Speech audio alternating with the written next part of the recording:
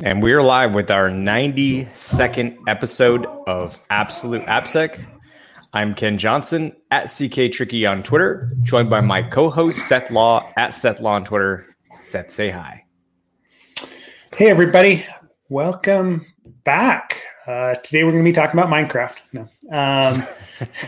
Because everyone's still in quarantine, and as Ken so succinctly put it earlier, nothing else matters.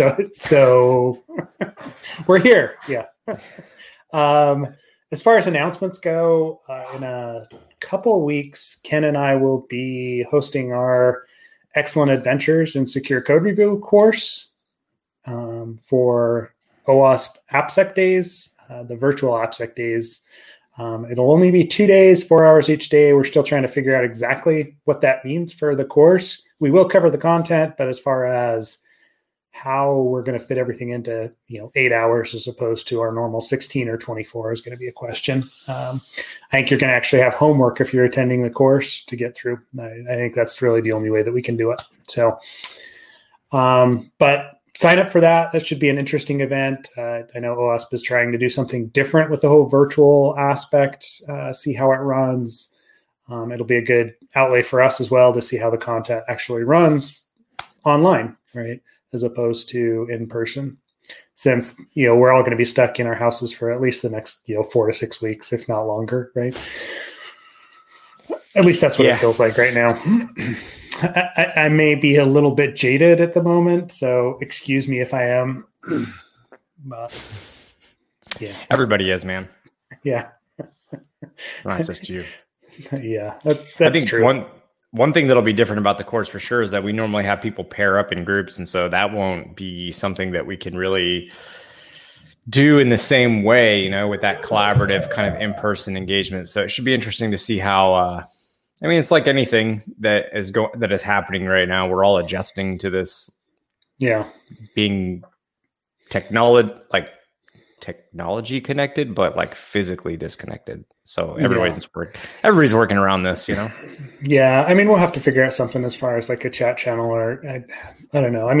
Because you could do some sort of a group call to step through some of that, at least do, we talked last week with whoever was on. Stefan, there we go. Yeah. Jeez. Feels like 3 weeks ago, but yeah, last week we were talking about kind of the threat modeling and actually bouncing it off people. A lot of what we do becomes that much more efficient if you actually have someone else to talk to about it. So we got to figure out some way that you can actually interact and do the same sort of evaluation that you would in person. So, yeah, but it's totally doable. Yeah. We'll work around it. Yeah. So we've got that coming up. Apparently there's a conference somewhere in the Pacific Ocean and like later this year. I don't know. Probably never heard of it. Yeah. Probably never heard of it. Yeah. They did announce they pushed that back, right? November. They actually gave the dates, if I remember right. I think I saw on Twitter regarding a different conference, DEF CON. I think I saw yesterday they were talking about having to make a decision soon on whether or not to, dump it and just not have it for this year. I know a lot of people are pushing them to do November, which seems to be, that's when Loco Mocha Sec moved their conference to. And November's, I think, because it's going to be crazy because I think we've got in the span of just like that fall of this year, so many conferences that have moved their conferences to that October and November time slot specifically. So it should be interesting to see how this all plays out. And I hope not like all the security conferences decide to do it all at the same time. In that 2 month window. So we'll see. Yeah. Because you've already typically got, and that's the 2 month window that AWS reInvent usually is. There's already stuff that's scheduled that for that time frame. I like Black Hat Europe, right? I think we were talking about that. So I don't know how that's going to fit, right? Well, the DEF CON, a couple of people who do the DEF CON, they were like, no, I don't see it happening in November because for one, so apparently the contracts in Las Vegas are done Again, this is just what I saw on Twitter. Advance. Years. Yeah, that's what it said. Yeah. Yeah. So I was like, well, wow, because I mean, a year in advance makes sense, but I didn't know it was that far out. I would never know that. That's like, and I guess it makes sense. It's such a major, space and venue. Yeah. It definitely is, right? Having been involved, right? Like, because the Hacker Tracker stuff, I'm actually on their base camp and everything else. That those guys actually, like, when they're doing all the communications. I haven't paid much attention lately because everything else has been going on. But I know that when they sign a contract, it's like, hey, it's for this week for the next like 3 or 4 years, right? Like it is honestly that far out that they schedule it. So unless it happens to be that they're in a contract year and they can switch it up, it's pretty hard to shift. And then the way that those conferences get scheduled in Vegas at all those venues, it's not like there's open periods, right? I mean, if there is, you're pretty lucky, but you're probably going to be squished into some non-ideal space or non-ideal time if you try to do that. So I highly doubt that it'll happen. The question's going to be, can they get out of the contracts? Can they extend the contract? What is Caesars Entertainment going to say about it? Right. That's realistically what it comes down to is, hey, if Caesar holds our feet to the fire, we're just going to hold it because we can't, right? Like they can't make money or they can't actually support, like they don't, I mean, they make money, but it's not a, It's not a money. It's not like a money making event though. It's not meant to make anyone rich. It covers its cost. There's a few people that it covers their salary to organize things for the year, but it's not a huge organization. So, which I mean, I'm sure there are like definitely conferences that do make a profit. There have to be, right? But like for the majority of people I know who have run and still continue to run conferences, they always say the same thing. They're like, if we don't go in the red, I'll be happy. But it comes close to that. And then they get like finances, like the biggest stress, besides like people, like following code of conduct, that kind of stuff. But like, and vendors, and then like dealing with vendors too. Cause vendors are always like, I want my space here and there, and I want special this, and how many can I have like all 472 employees of my company get in for free? Like, why not? I sponsored, there's always those crazy things, but like, yeah, they never make money. They're not meant to make money. I mean, again, there's probably somebody who's making money. I'm probably full of crap, but I know a lot of my friends who are friends mutually, like they don't make any money off that. They're just like happy to not be broke at the end. Yeah. Yeah. Well, no, and I mean, most of those community conferences, that's what it's like, right? There's obviously the black hats and the RSAs of the world that I'm sure somebody's making some cash off of. Hence the reason that they keep doing it. But the prices there also are, they go way up as opposed to, is what it is. I guess we'll have to wait and see. I know they're getting down to the wire as far as, okay, if they're going to do it, they have to start planning a lot of stuff for end of July. So, from what I was hearing, it's beginning of March is when we'll know for sure. That's when they'll make the no go decision. According to, I think it was DT, Dark Tangent came out on Twitter and said basically that. And then he posted it to all the department leads and stuff like that for DEF CON as well, is that, hey, we know this is crazy, but they canceled DEF CON China, so they just postponed it for a year. Yeah, you got to be safe. I mean, you got to take safety. Yeah. Like safety is like priority one here, especially with a large group of people. Yeah. But yeah, that's pretty interesting. Yeah. I was like gonna shift the thing to one question. So I had this question, like if for the people that are watching, like I'd be interested. Maybe we'll post a survey or something. But I'm curious how people are handling this from like a work perspective, because I don't know about you, but I found myself like working more just to sort of like stay, because when you don't have anywhere to go, you can't do any of like, and I mean, I'm sure people have hobbies that they can do in their house, like I don't know, playing a musical instrument or something like that, right? But for those of us who our hobbies require us to go out of the house, I don't like. There's nowhere to put that energy. You know what I mean? So for me, I've compensated by just like doing more things, whether that's, I mean, often cases like for work, or I've just, last night just started working on the book that we're trying to put together, just like being on a computer, doing computer-y things more. And anyways, like, so I'm just curious for people that watch, like, I don't know, post in the comments or Slack or something. I'm curious if y'all are, like how you're dealing with it, what you're doing. Like, is it surprising how your reaction's been? Like, I'm just curious how everyone's sort of dealing with it, and what's any interesting like byproducts of being stuck inside. Yeah. I know for me, right, like I work from home all the time, and I know you do as well, right? But what I found is people like you that now have extra time because people aren't in an office have caused my work factor to go up significantly, right? Like I am just like, I'll be honest, I'm like, work-wise, I'm pretty overwhelmed right now.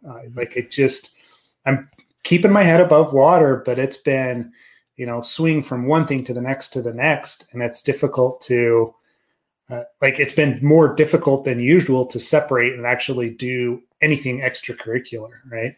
And then you add on to that the family's around, and they normally aren't, and so there's also this like added, hey, what's everybody else doing? And there's musical instruments going on, during conference calls, but at least it's everyone that's on the conference calls now. It's not just me. So like it's a shared, thing that everybody's going through. So I feel like it's just, you're right. It has increased that stress load, that work stress load. So when you say like people like me, are you saying like so are you having sort of like, I'm curious, does that mean just more work because people are, so like your clients are working more, so they're hitting you up more or something like that? Yeah. So they're used to, like most of the clients that I work with they're large corporations, right? So they're used to being in the office, and they're used to this like drive by, hey, I talk to somebody and I wander around. But they don't realize that there's like that physical time to actually move around and things like that is taken into account. Nowadays, it's like chat. They swing from chat to chat. And so they're compressing and they're getting more work done than they probably normally would if they were in the office, which means that I'm getting hit up more. Honestly, are you saying that working from home is more efficient? I am. Evan Johnson. Yeah. If you're listening, take Seth's words to heart. At least for me, and at least for people asking for things and for responses, I am seeing more requests than I normally would. So interesting. I mean, it's anecdotal because it's just, my little sliver in the clients that I'm dealing with, but I'd be interested to hear it like from other consultants if they're seeing similar things. Yeah. Ken Solar, who is, by the way, a consultant and has been on the show, was saying, he made an interesting point about people feeling like they need to work more because they are at home and they need to feel like they're proving their value, which actually makes a lot of sense considering, when like the economy gets uncertain and employment's, maybe in some people's heads uncertain, there's uncertainty that kind of makes sense, but also just like working from home, you want to show that you're actually accomplishing things. I'm sure if it's new to you, you're not used to, it probably just feels weird. I don't know. Well, yeah, he's probably right. I mean, I'm sure that's why I get hit up from the people that probably wouldn't be following up on as frequently if they were in the office, is because, they're trying to show their value and they're trying to, prove that they're doing what they should be doing. And by the way, Toller also mentioned, judging by my outfit, because it's got jujitsu stuff all over it, this is totally accidental. This is the shirt that I put on yesterday and I suck. and nothing matters anymore. So I'm just like wearing the same shirt from yesterday.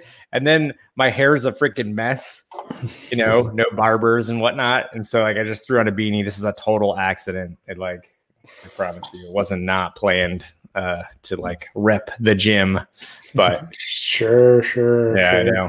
No one's gonna believe that, but it actually is legitimate. Like it wasn't until he made a comment that I kind of thought about it.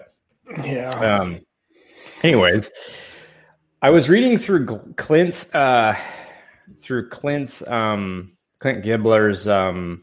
TLDR sec. Man, like I sent a tweet out to him thanking him for it, but man, it is such a useful newsletter. If you're not checking out TLDR sec, you are really missing out. There were a few things. There was one article from NCC that he had posted, which was about so it was over was DNS over HTTPS or DOH. It was interesting because they've got this tool they had put out, Singularity. I should probably get some links here going. They put out this tool called Singularity, which is used for DNS rebinding. And just a quick refresher for those listening on DNS rebinding. What did I say? DNS rebinding. I can't speak today. I swear, head's foggy. Anyways, for as a quick recap, the idea is your browser is communicating with you think you're communicating with one website, which would be like the attacker website, but they're actually having you make requests to, like, let's say an intranet site internal to your network, or to just whatever the target website is. So they're tricking your DNS into thinking essentially that it's communicating with one domain, but it's actually communicating with another. So it's like targeting your request to go to a site you didn't mean to go to, which is pretty interesting. I think right now for me, it just kind of squarely falls into like, that's a really interesting attack. And then with SSRF, when you combine those two together, that could make for some pretty interesting scenarios. But I haven't actually used Singularity, and hadn't actually used Singularity on DNS over HTTPS, which is baked into, I guess. I mean, I know Firefox, maybe I think Chrome as well, as they stated. Anyways, apparently the tool worked pretty flawlessly and without much issue, which was surprising to me. I would have thought that would have been not the case, but let me just get the link here. It was pretty interesting and fascinating to read that. Oh yeah, I just dropped it in our chat and dropped it in the Slack channel as well. Thank you. Appreciate that. Yeah, and in that article, they actually have the link to the Singularity tool. And I mean, what they ran into was actually more just like troubleshooting how the tool worked. It's like, so when they couldn't get some of their requests to like some of their DNS rebinding attacks to reliably work, it was just because they had to it was just normal, like fixing your code. I think that their DNS queries it was basing rebinding off the last DNS query instead of the first DNS query. So that caused some confusion with the tool. And there were it was just a couple minor things. It wasn't like the security mechanisms of DNS over HTTPS made it super hard to use. It was just like their tool just needed some troubleshooting. So anyways, totally cool. Very interesting. He had like Azure security docs, which you're actually speaking of, I had shared with Ken Toller earlier this morning, because I was like, man, this is cool. Just it's really got a lot of good information in that newsletter. So definitely. Yeah. I like that's one of those that, I mean, the stuff Clint's doing to compile all of that, he just seems to have a knack for it. Right. Yeah. And I always get, and now I'm like jumping down the DNS over HTTPS rabbit hole. So I'm not going to dig into that now, but I've got to pull it up. Because that was one that I actually didn't, read through from the newsletter when it came in, right? Like he's got so many different topics that you can dive into. And I know there was one that he posted recently, which was on, I can't even remember now, but there was another one that was in, which one was it that I saw that I had seen earlier, and he pulled it into his, I can't remember. I'll have to find it. Was an interesting article or presentation.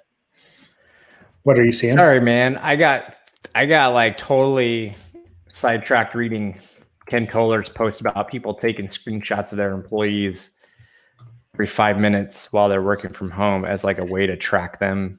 What the hell? No, okay, so yeah, he brought up Snyk. So this is not Snyk the SNYK.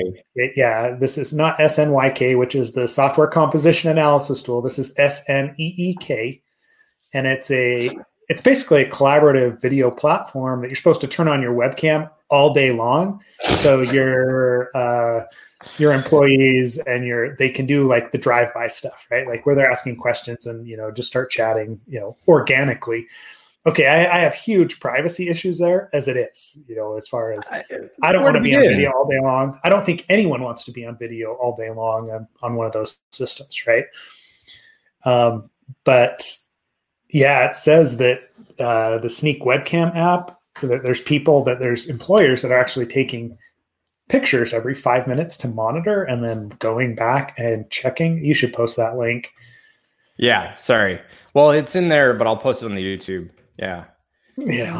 Kind of not. And they're like, yeah, it was never designed to spy on anyone, said the company whose product's named Snyk. Yeah.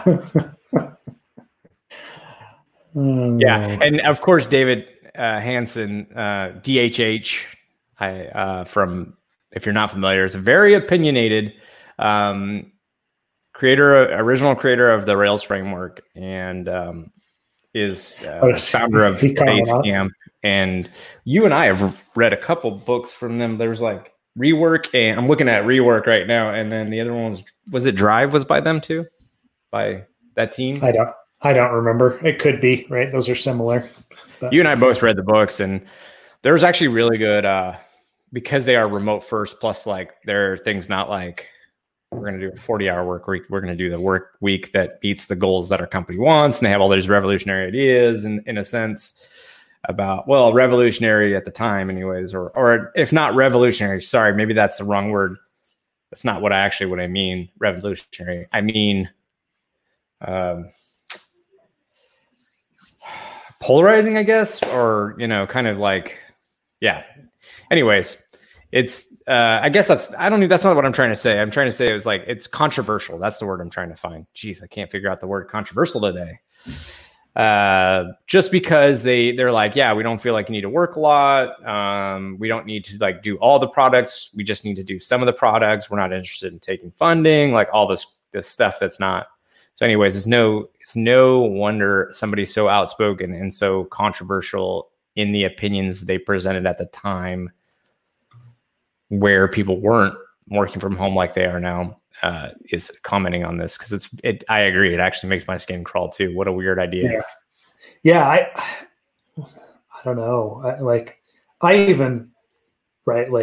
We've both run small businesses that are remote first. And I would never, as someone that like has been in leadership on those teams, I wouldn't want to have that view into my employees, right? Like it just feels, man, right? Well, interestingly, they're saying that in this article that their product was based off of some of the principles of the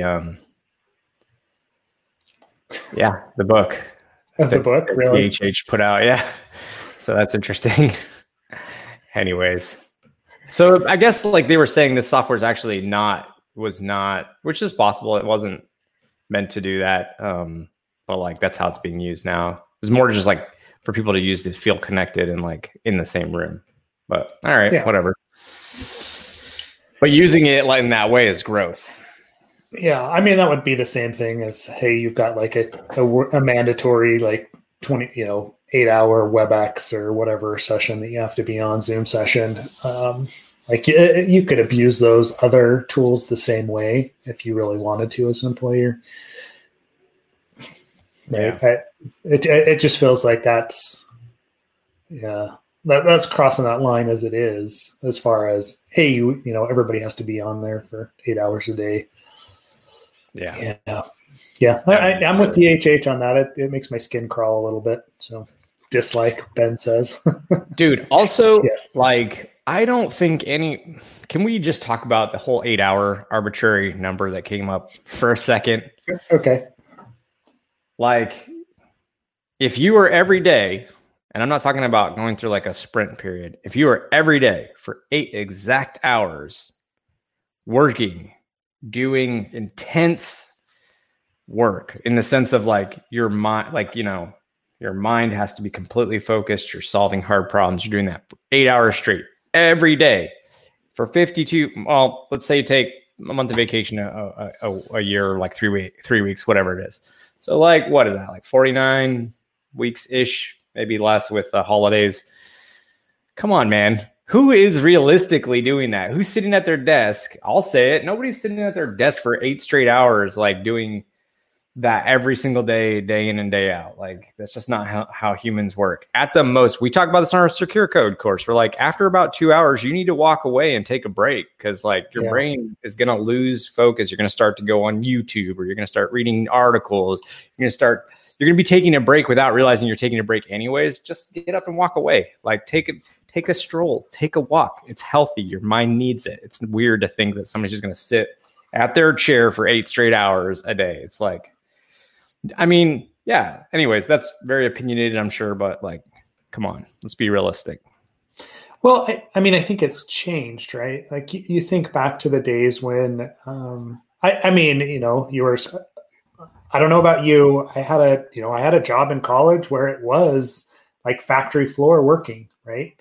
And, you know, it was, hey, you know, every hour there was, you know, 50 to 55 minutes of work that you had to do. And then you got a small break, and then you came back and you sat down and you rotated through different things to kind of keep you at least somewhat interested. But the factory floor jobs and that style of manufacturing, right, it lends itself to, yes, there's a small break, but you know, you're doing the same thing over and over and over. But now that we're moving into more of these information style jobs, right? Like where you're asked to be creative, where you're asked to solve problems. It's not just a rote, hey, I'm putting this product on that product and, you know, moving it down the line. It's not that sort of assembly process. It's, yeah, I mean, you're absolutely right. You know, it's a different type of job. It is. It's a different type of job.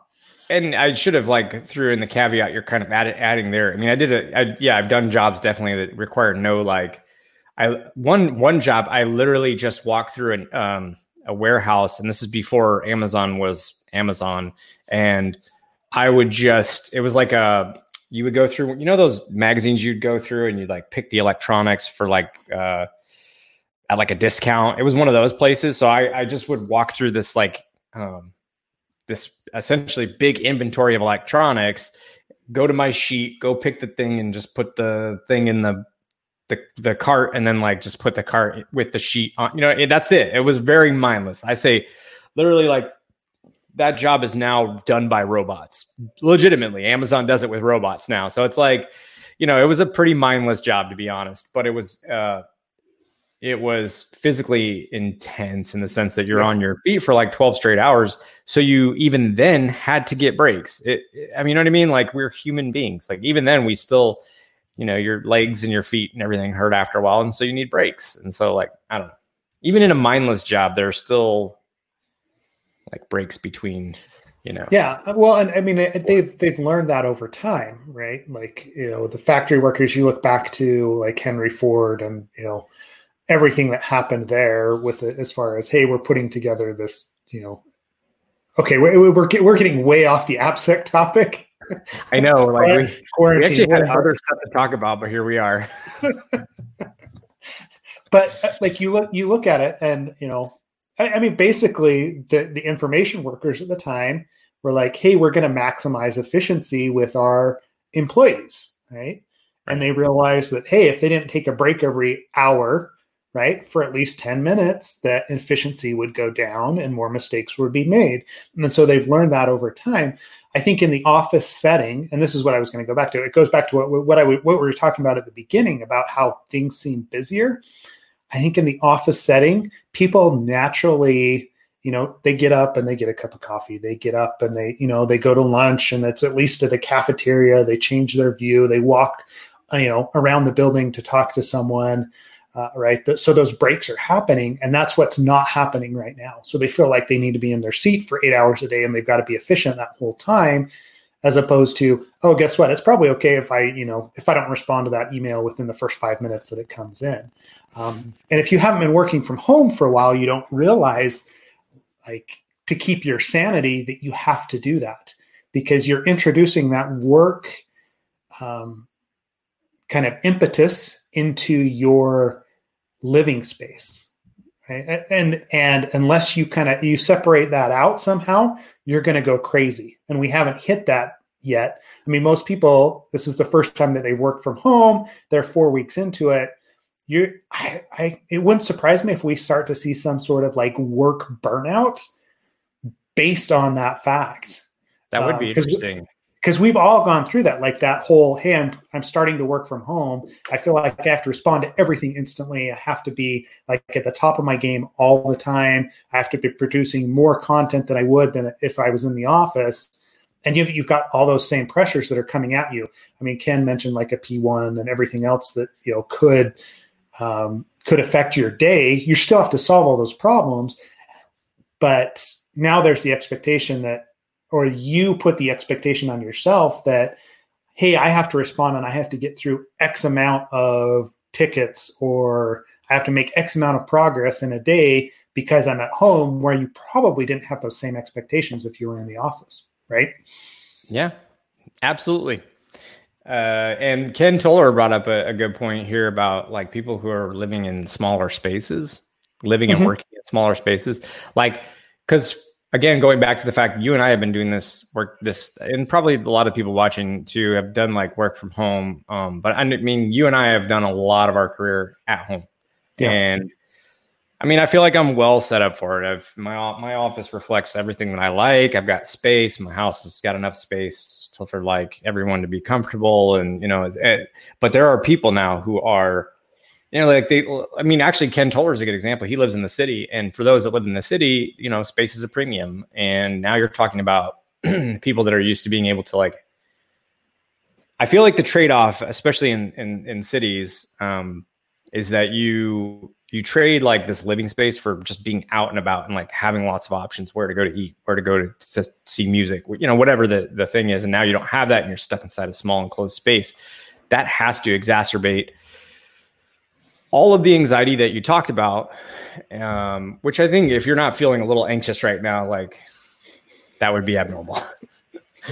Yes. Yeah. So, I think you're right. Like it's going to be interesting. He's right. Yeah, he is. It's going to be there's a mental crash that's coming on top of the anxiety for, hey, guess what? COVID-19 is happening. So I can't talk to people. I can't see people. I can't be where people are. Now I'm stuck in an enclosed space, and I'm putting in more hours than I probably should. And I've got anxiety issues to deal with the fact that I can't like see my boss and see my coworkers. I think there's definitely like a mental, crash, or there's going to be some sort of a backlash that happens. It really depends on how long things last, right? In your community and in your situation.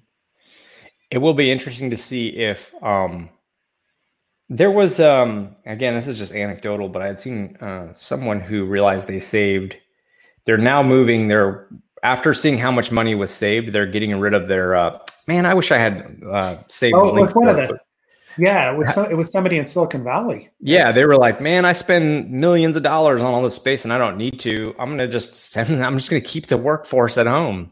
Yeah. So, is like, it was a startup and they're like, hey, we're spending $10 million a year on space. That's what it was. 10 million. Yeah. So we saw the same. I saw the same article. And I'm sure it was Jerry or somebody who posted it. Yeah. I'm sure we can find it. Not to say working from home works for everybody. I mean, there's pros and cons with both. I mean, like I can honestly say, I'm definitely an introvert. I know you fall more on the introvert spectrum as well. And I'm, now like, this sucks. Even I'm like, all right, this sucks. I need people. Like, oh no, we were texting back and forth last night about it, right? Yeah. It's like, man, and part of it, I know for you and me too, right? Like I'm introverted a lot of the time, but there's that the whole aspect of we travel for work and we go to these conferences, we meet people. That's where a lot of the interesting research happens. And I'm used to having that kind of injection of excitement every, that's month what it or is. couple of months. Yeah. Of, hey man, this is awesome. The stuff that we're doing, the problems that we're dealing with. And then I like at this point, I'm like, I don't have that to look forward to. Right. It's yeah, no, actually I think that's why like Clint's newsletter like meant so much this week was it's exactly what you're talking about. Like when you're totally right. I hadn't thought about this either. You go to a conference, what do you do? Every time you walk away, like unless it's just, I don't know, like it's rare, but most conferences you go there and you walk away with like, oh, that was cool. Like I hadn't heard about this or whatever. And then it gets you refreshed and re-engaged and like want to go back to your house and like start hacking on stuff, start playing with new tools that are released, start reading those. And it gets you just like re-energized and remotivated for what we do. And like, it's cool, but we don't have that now. So people, now's a good time. If you think you can put together an awesome newsletter, now is the time to do it. Yeah. Yes. Did you see that comment from Ken? Now is the time to go. He wants to go, ride through a city as a scooter gang looking for a place to eat. That was so much fun. So I don't know. Like, I don't know if we talked about this, but back when we were at, to explain that comment. SecOps days. SecOps days. Yeah. Austin, Mike McCabe, Ken Toller, Seth, myself. We had a great time. We just like rented those Uber scooters or whatever it was, like Lyft scooter. I forget what it was. Anyways, and we just like scooter ganged through Austin and just went bar hopping on scooters. It was super fun. It was like nobody was out. It was super cold, right? Because it's like November. Yeah. Bad wind chill. Nobody wanted to be out, and we're just like off to the next bar on the scooters. It was cool. It was a good time. Yeah, but no, but that's just it. Like that's exactly what he's saying. Is that's what we're missing right now. Is like that kind of connection. Yeah. Remember November. November. I love it. But yeah, no, it's a good time. I mean, I know we're all going to make it through, but I do feel like there's going to be significant changes to remote working, right? And like interactions, like personal interactions with people, like this has definitely changed.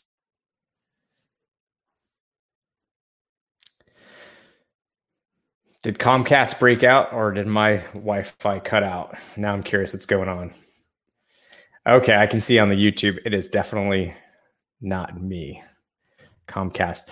And on the record, so we were just talking about this and Seth is frozen. I'm just going to take this moment to crap on Comcast. I have Fios and have not had really any significant outage since I converted over. But man, when I was a Comcast customer, it was just like, there was always, I know this is a great screen grab. Nice, Ken. Yeah, I would always have outages with Comcast, and that's actually why I switched over. I was super frustrated with the service provider. So I'm going to hit up Seth real quick and see if he's going to hop back on. We've been going for a while, and we haven't even gotten to any of the topics that we were going to talk about. While I am texting, I'll tell you what we were going to talk about. We were going to go through some strolls down memory lane because this weekend I was cleaning out my basement, and I came across and I tweeted about it, a situation where a PowerPoint. I had kept the PowerPoint slide deck, which was printed out, which is, I guess, something I did at the time working for a government contractor. So anyways, the presentation was to sell the Pentagon on this new thing called web security. And I had quite the good chuckle about that because the technology that I've listed in there and the reasons why web security matter, it's hilarious to think back in 2000, it's probably late 2008, early 2009, that we had to explain to the government that web app security was even a thing, what it was, why it was important. And so some of the highlights from that were, so just to give going back down that as we wait for Seth, back down that path there we go. Here he is. at the time, network security ruled all. That's what people cared about. And here we go. What's up, Seth? Hey, man. So Comcast decided to take a crap on me again. So I'm outside and I'm on 5G and on my phone. We'll just finish this up. Sorry. Yeah. It was just kind of like, because one of the things we were going to talk about was like the whole, like how AppSec had to be promoted to certain entities, and how at the time back in like 2008, 2009, I was working as a government contractor for the Pentagon, but like specifically doing security, right? And at the time, like the Retina scanner and like Nessus scans and basically just network scans were like the way that you secured things. So it was pretty funny when I was going through that slide deck that I found in the basement as I was cleaning it out this weekend, where it was like, you know, you've got all these traditional firewalls, you've got firewalls, you have all these traditional network protections, antivirus, all this stuff. But did you know that through your web application, someone could get access to the network or steal data? And I swear, like I had to like that. Those are like, that was my like, pitch on why AppSec mattered. And I had all these like, and it's funny because it wasn't that long ago, right? Like that's like 12 years ago. It's not that big of a deal. 11, 12 years ago, or not that long ago, but that is a long time in the sense of like the security industry. So it just cracked me up because at the time, like they didn't know what that was yet. We're like, we had these this Iranian hacker group that was like putting us on. I forget the website. There was a site at the time where you could like shame people. If you like hacked in and defaced their website, you could like post a link to it, put your hacker group on there. Yeah. So we had like this Iranian cyber group that was constantly defacing the websites for the military, for the DoD, specifically apps connected to the Pentagon network. And, you know, like they just didn't understand. They're like, well, yeah, it's embarrassing to deface, but that's not like a big deal. And it was like, dude, you guys have some serious basic issues, which I won't go into, but, you know, you can imagine all the web app sec vulnerabilities, just apply that to like classic ASP sites, PHP sites, JSP sites, like all the things you could imagine that would go wrong. And anyways, it was just funny to go through that, like stroll down memory lane, Seth, and just like, you know, the technologies listed were like Flex and Air and Flash and all this stuff. So are you still with me, Seth? He's frozen. You there?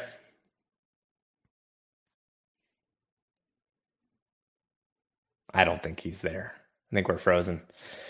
That's cool. We can always recap this and go into that discussion next time. But yeah, I'll probably just end up closing out the chat. Wait, hold on.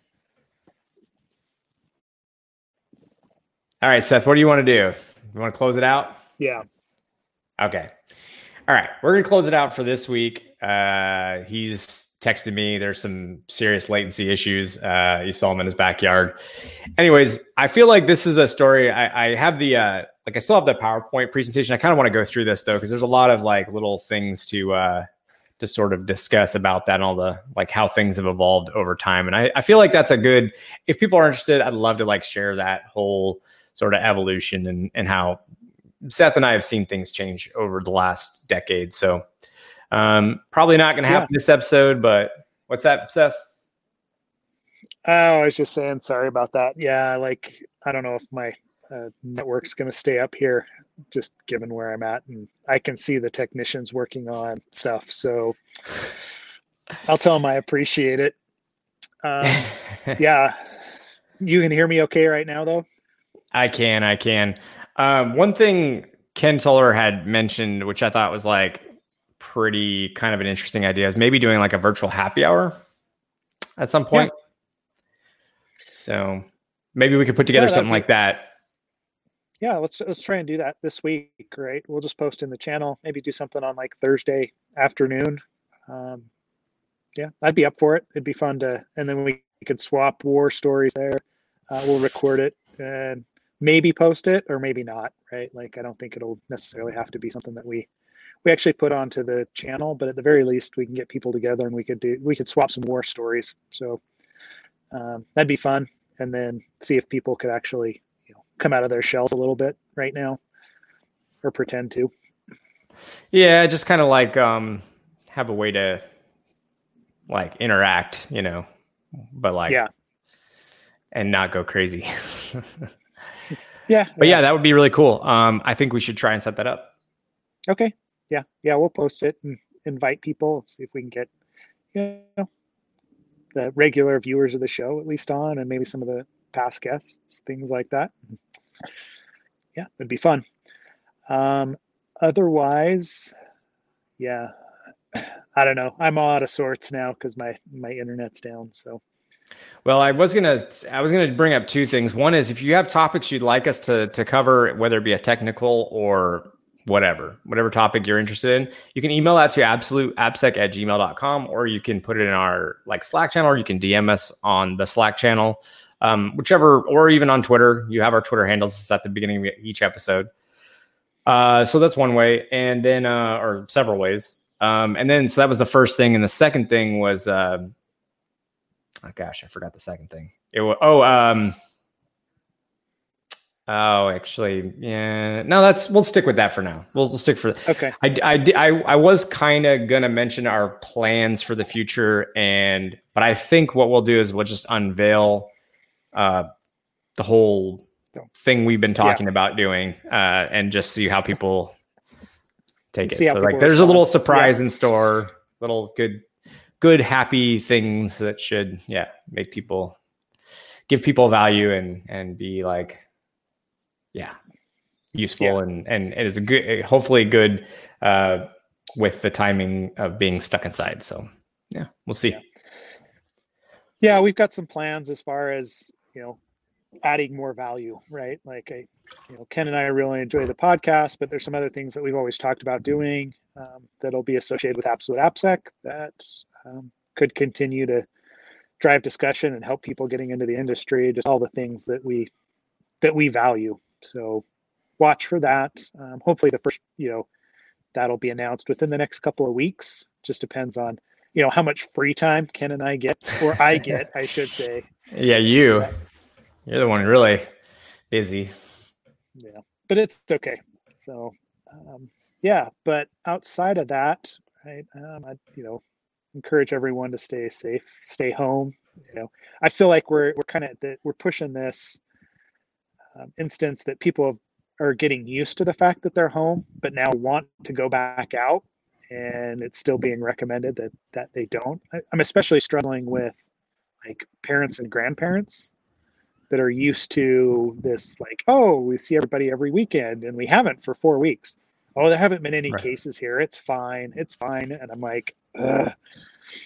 The only reason it hasn't is because everybody's been pretty strict. The second that you stop, that there could be an increase. So, I mean, we'll see what happens, but yeah. Well, I had, since our relative, so I mean, we've been doing FaceTimes basically since our relatives had, the grandparents don't live here. Like we had, this was like a while, this was actually a year and a half ago or so. I had bought, because they were on super cheap sale, some Echo shows, because they didn't have like, and they had Android devices. So we bought like some shows when they were super cheap. And so I sent some to the grandparents in different states. But anyways, any old Zoom's free. Yeah, video chatting helps somewhat, but it is not the same. So yeah. Well, I mean, this looks like it's working okay right now. Do you want to, like, what other topics did you have that you wanted to? Oh, that was the only thing. It's just kind of like, I was curious to hear. Stuff. Yeah, I was just kind of curious to like, I was going to mention that, and I honestly should have brought the slide deck up here. It's hilarious. Because one thing I also found was I don't know if I should admit this, but it is going into like a shredder this week. But for some reason, I still had one of my reports from back then. Oh, bro, web security at like It was awful. I was reading through this. I was like, how could one site be this bad? Like, it was and I was just like, this needs to be burned. Like, I can't hold on to this. I don't know why it's in my stuff. Like, it's, it's fine. But yeah, anyways, like, it's such an old report. It doesn't matter anymore. But anyways, like, it was funny, man. I was surprised. I was like, dang, we really didn't understand web security at all as I say we understood, but not all of our developers. Yes. Yeah, the customers. Yes. Yeah. Well, people take for granted, like, OWASP has really helped out a lot for awareness because, again, I'm going back to like looking at this thing where it's really basic, man. Like the explanations of trying to explain why web security matters, but then also explaining like what some of the major vulnerabilities lead to and like trying to keep that at a high level. And then seeing that report in tandem with the slide deck, I was like, man, things have improved drastically. And I not trying to like tout, separate OWASP.org from all the individuals that have contributed to it and put their free time and spare time into it. So separate out how you feel about, which, I mean, like, I don't know. Some people, I mean, most of us are cool with OWASP, but there's definitely some people that aren't. But at the end of the day, what you can't take away from it is that it's taken all these open source efforts, put it into one place, and then shoved it in people's face, right? They're like, this matters. And it's done a great job at that when you look back at where we started as an industry. Yeah. Well, and I don't know, I always try to tell people when I started actually testing stuff, like, to 2004, 2005, like every application had SQL injection, every single one. And that's where it started, right? Like, and we're not talking just like one place, which is what you'll find here and there, right? Like somebody trying to do something with tables or whatever else, right? It was like every single field on an application, and including the login page, and you could bypass login and you could do all sorts of crazy stuff. Like things have come a long way and they have gotten better.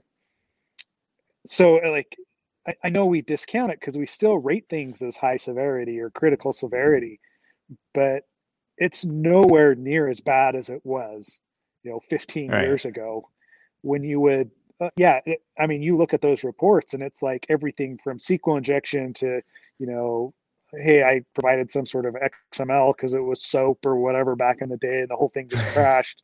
And, like you've got data hidden, like customer data hidden on pages, and including like passwords, like admin passwords embedded in hidden fields.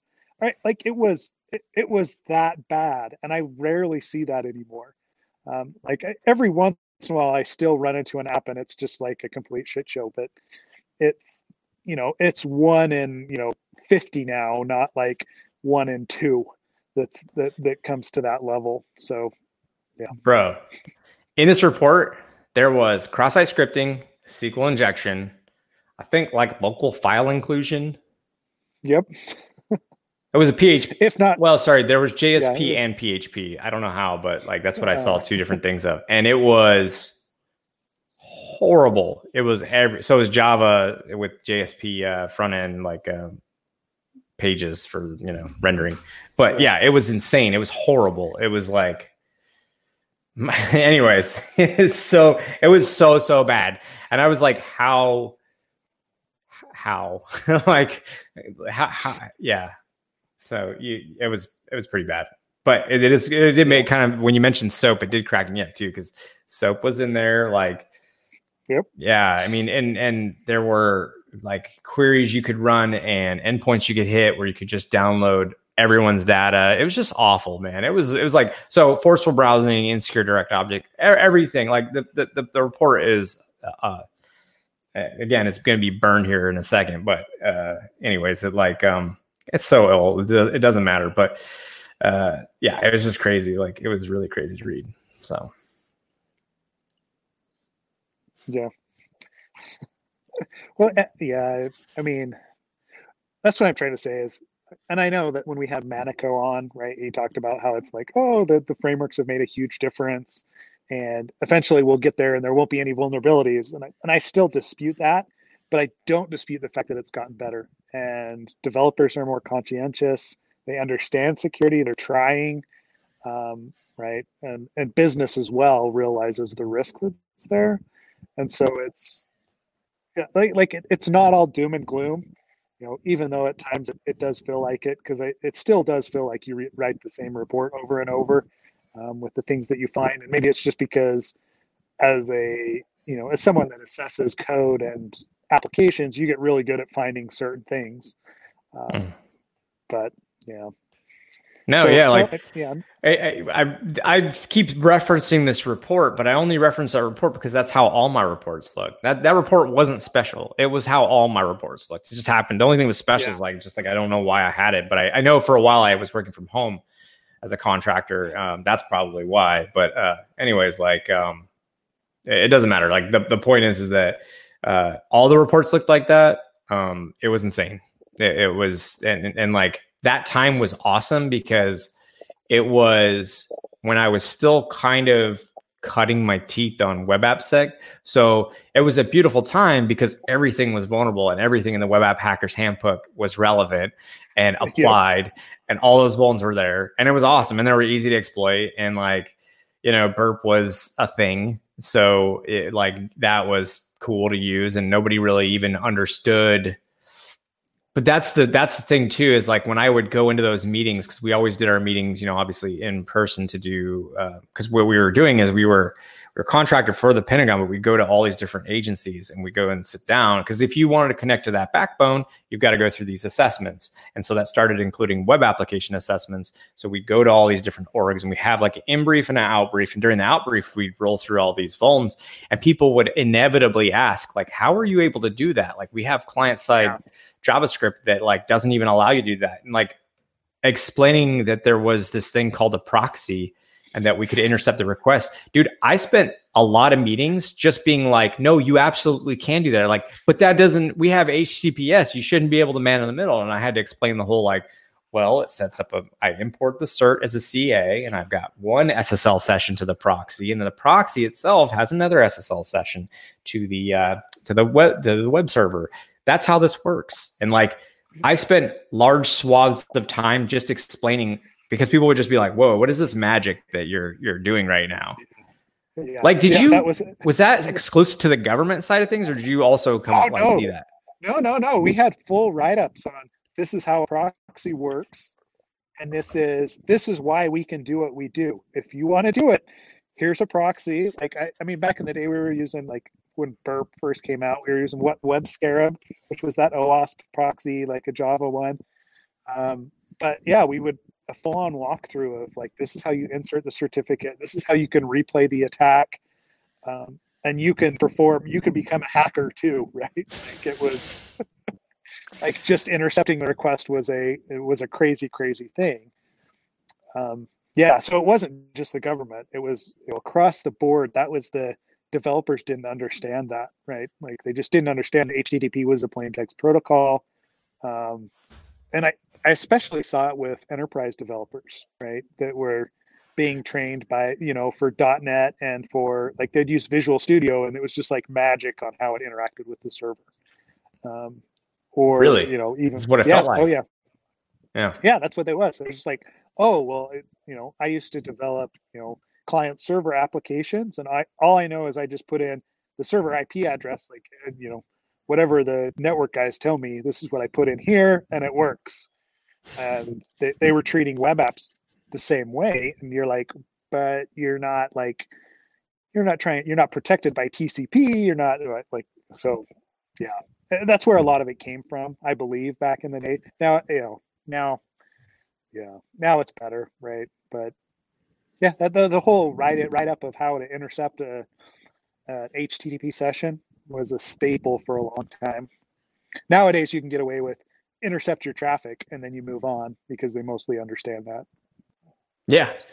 I mean, it's well, in case anyone's wondering what's going on. Yeah, no, but I say that but I get into trainings, right? And we're teaching people AppSec 101, and that's still the biggest thing that the developers don't understand when they walk into that is, hey, can you see the traffic that's going back and forth? And setting up Burp Suite for the first time with them, it's just a mind-blowing experience, right? Because they're like, Right. whoa, wait, you mean that I can stop that and I can make changes to it? And I'm like, yeah. And we've been able to do that for, 20 some odd years. And this is why all this other stuff works. So, Yeah. I mean, I think we're just better at explaining it, and we're doing it more upfront than, somebody that's been in the industry for 5 to 10 years already knows that can happen, as opposed to they're being blown away with it. Sorry, what were you saying? No. Yeah, no, it's fun to go down this stroll down memory lane. No, I was just saying that in case anyone's wondering why keep saying it doesn't matter regarding the report. It's because like it's all obvious crap. First of all, if that site's not online anymore, but if it was, it was so bad that you would just be able to like immediately start doing. If those vulnerabilities still existed, like it wouldn't be any proprietary secret thing, man. It would be like all over the news. Yeah. It was just very obvious stuff. So it wasn't anything like special. And you have to remember, I was pretty early on in my career, so I was still like, there's probably a lot of crap that like I didn't even know to look for, that I would now. So But yeah, that's why I keep saying like it doesn't matter. Yeah. Well, and that was it, right? There was a reason that we started writing these vulnerable apps to test things against, right? Like that's why, all of the apps from OWASP are out there. Because we do run into that. Nowadays, it's not every single vulnerability in the same app like we have with Juice Shop or whatever else. But you still find, a vulnerability here, a vulnerability there, and it might not be in the same app, but at the very least, it exists. So. Dude, I get excited at the prospect of finding a SQL injection now. Like that's actually honestly like that would be freaking cool. I mean, horrible for like if it was okay. Let me walk all that back. If it was for work, come on, I would not love that. But if like I was just messing around and there was just like some easy, you put a single quote in SQL injection with an error-based SQL injection where you get an error that tells you exactly why your SQL query is broken. And I mean, that would be like, I'd be like, whoa, that's super. I haven't seen this in so long. And like, that was the norm. Everything was SQL injectable. Everything had XSS. Everything sucked. It was horrible. Like we did not, web security was awful in 2008 and 2009. And yeah, I feel like it's gotten better. I've seen, I don't know about you, but I feel like after 2013, things really picked up improvement wise. So yeah, they really have, right? And that seems to have been the tipping point as far as recognition in the developer community and, new frameworks that eliminated a lot of things, right? So being a consultant within the last, 2.5 years or whatever that I've, been doing Redpoint, I think, like there's been 2 instances of SQL injection that I've found. But they were both see, and I know, right? Like it used to be that it was just like every single app. Everywhere. I know these two instances, and how much fun it was to actually pull out SQL map and just like rub my hands and be like boom, boom, boom, boom, and you're dumping databases and I'm cracking passwords that are coming out of the database. I was like, wow, this is amazing. I wish we would have had this back in 2008, right? Because it would have like made my life so much easier. But at the time, right, there was a lot of, I remember looking for blind SQL injection and like doing, selects, subselects and, unions and having to figure out exactly how many parameters are coming back. And it was a painful manual process. And yeah. I mean, for people that are new, that are coming in, I was thinking about this because we have a couple newer people and I was just thinking about the challenges that they face as opposed to like at their, how do I say this? When I was at that stage in my career, the same as them as they are now, it was easy. It was easy. Like you said, like everything was SQL injectable. Everything was like, had some major issue. You could throw a dart on an app and find a vuln, right? And like, they were pretty easy. It's like, well, you didn't parameterize your query, or you didn't do this, or you didn't do that, and it's pretty easy to kind of like solve and to find, and But now, like at them coming in at the same point in their career where I was when things were just felt really easy, like it's I don't envy. It's very hard, the things they have to like deal with, because you've got such complex web applications. Like that was one of the things too that would kind of made me crack up from that presentation I'd give about why some web security mattered. It was like, oh, well, before it was like, here's just some static HTML and, some maybe if you're lucky, some Ajax, which, by the way, do you know what Ajax is? Nobody knew what Ajax was, right? Like, what is this magical technology called Ajax? And now that was like, so in the presentation is like, oh, and now it's like more complex because you've got like ActiveX and you've got Flash and you got, right? So it's like, or like Silverlight or whatever the heck. And Seth dropped again. That's cool. We're almost at the end of this. Point being, for the folks that are coming in now, applications are far more complex than anything like I had to deal with and most of us had to deal with. So the applications are far more complex. Even when I had like put in a prediction of what web applications would look like, it's far more complex than even my most complex projections at the time. And then the problems are extremely different because most of the frameworks, browsers, there's like these standards that are out there. So when you go to solve a problem and somebody, and most developers, especially the ones we work with, they know all the basics and cores of core fundamentals of like AppSec in general, right? Like writing secure code. So now the problems that you get pulled in on, even as like early on in your career, are so much more difficult, in my opinion, than when I first started. Yeah. And it takes a lot more time, right? And a lot more thought to solve those problems. That's definitely what I've been running into. And even something as simple as solving like authorization issues, business logic flaws, right? Because one of the things that I've been doing is like secure coding, right? Taking an old code base that has vulnerabilities in it, and for clients actually trying to fix that code. I don't think developers get enough credit with how difficult that can be on some of those code bases that are 10 to 12 years old, because there's no framework available, or the way the initial developers put things together, flows, and it's really easy to miss stuff. Like the problems, and then you expand on top of that, things like cores, content security policy, other issues and new technologies introduce new vulnerabilities. It's become a lot more difficult to actually wrap your mind around everything and become an expert in solving those problems. And it's not just a, hey, I can go read the OWASP top 10 and I'm covered. Right? No, the days of that are long gone. And browsers all behave differently, which they always have. There's always been that nuance, but like you said, with all the technologies that are in place now and have been enabled to like prevent security issues, it's weird to make things work and make them work securely, and it's hard. And then even if you think you have a solution, and I've been running up against this, especially the last like month, browser behavior being different from one browser. Yeah. So behavior being different from one browser to the other. And then just like the interpretation of how specs are supposed to work. And then like weird things I didn't even know that, like, I was like, what? The browser does it this way. Why? And then you go and you look through like the discussions around it. And it's just, it's very complex. It's very complex. It's not like how easy I feel that it was when I first started, just like, hey, put a single tick into a form on a classic ASP site. Boom. Here's your report. Yep. So anyways, yes. I guess we should probably wrap it up. Yeah. We've been talking for an hour. So, but it's good to actually think about that, right? To consider how far we've come.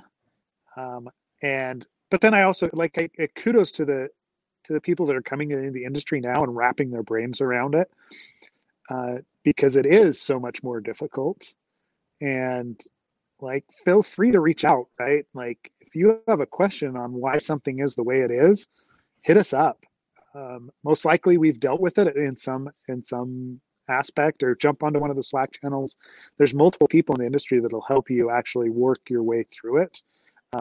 But don't be afraid of it, because there's still SQL injection out there to find. And it's still fun when you do find it, right? It's not quite as debilitating as it once was, but anyway, well, it's good to catch up. We'll get this ripped and posted, and I think, who do we have on next week? I think it's the Hunter 2 team, right? That's coming on, or that? No, it's the Hunter.dev team, I believe it is. The guys that are doing that open source secure code review stuff, right? Or secure code fixes that they're paying for. Hunter.dev is next week. Yep. So that'll be, that'll be interesting to talk to those guys about how they're structuring their business and, paying for basically vulnerability fixes. It's interesting space. Yeah, no, definitely. Cool, man. It was good catching up. Yeah, appreciate it. Thanks for dealing with my crappy internet today. I'm gonna go see if I can yell at Comcast some and get things solved. You can yell at them; it won't solve a thing. Believe me, I know from experience. I know. I'm gonna try to catch the technicians that were just like ripping down the street. Right? I'm like, guys.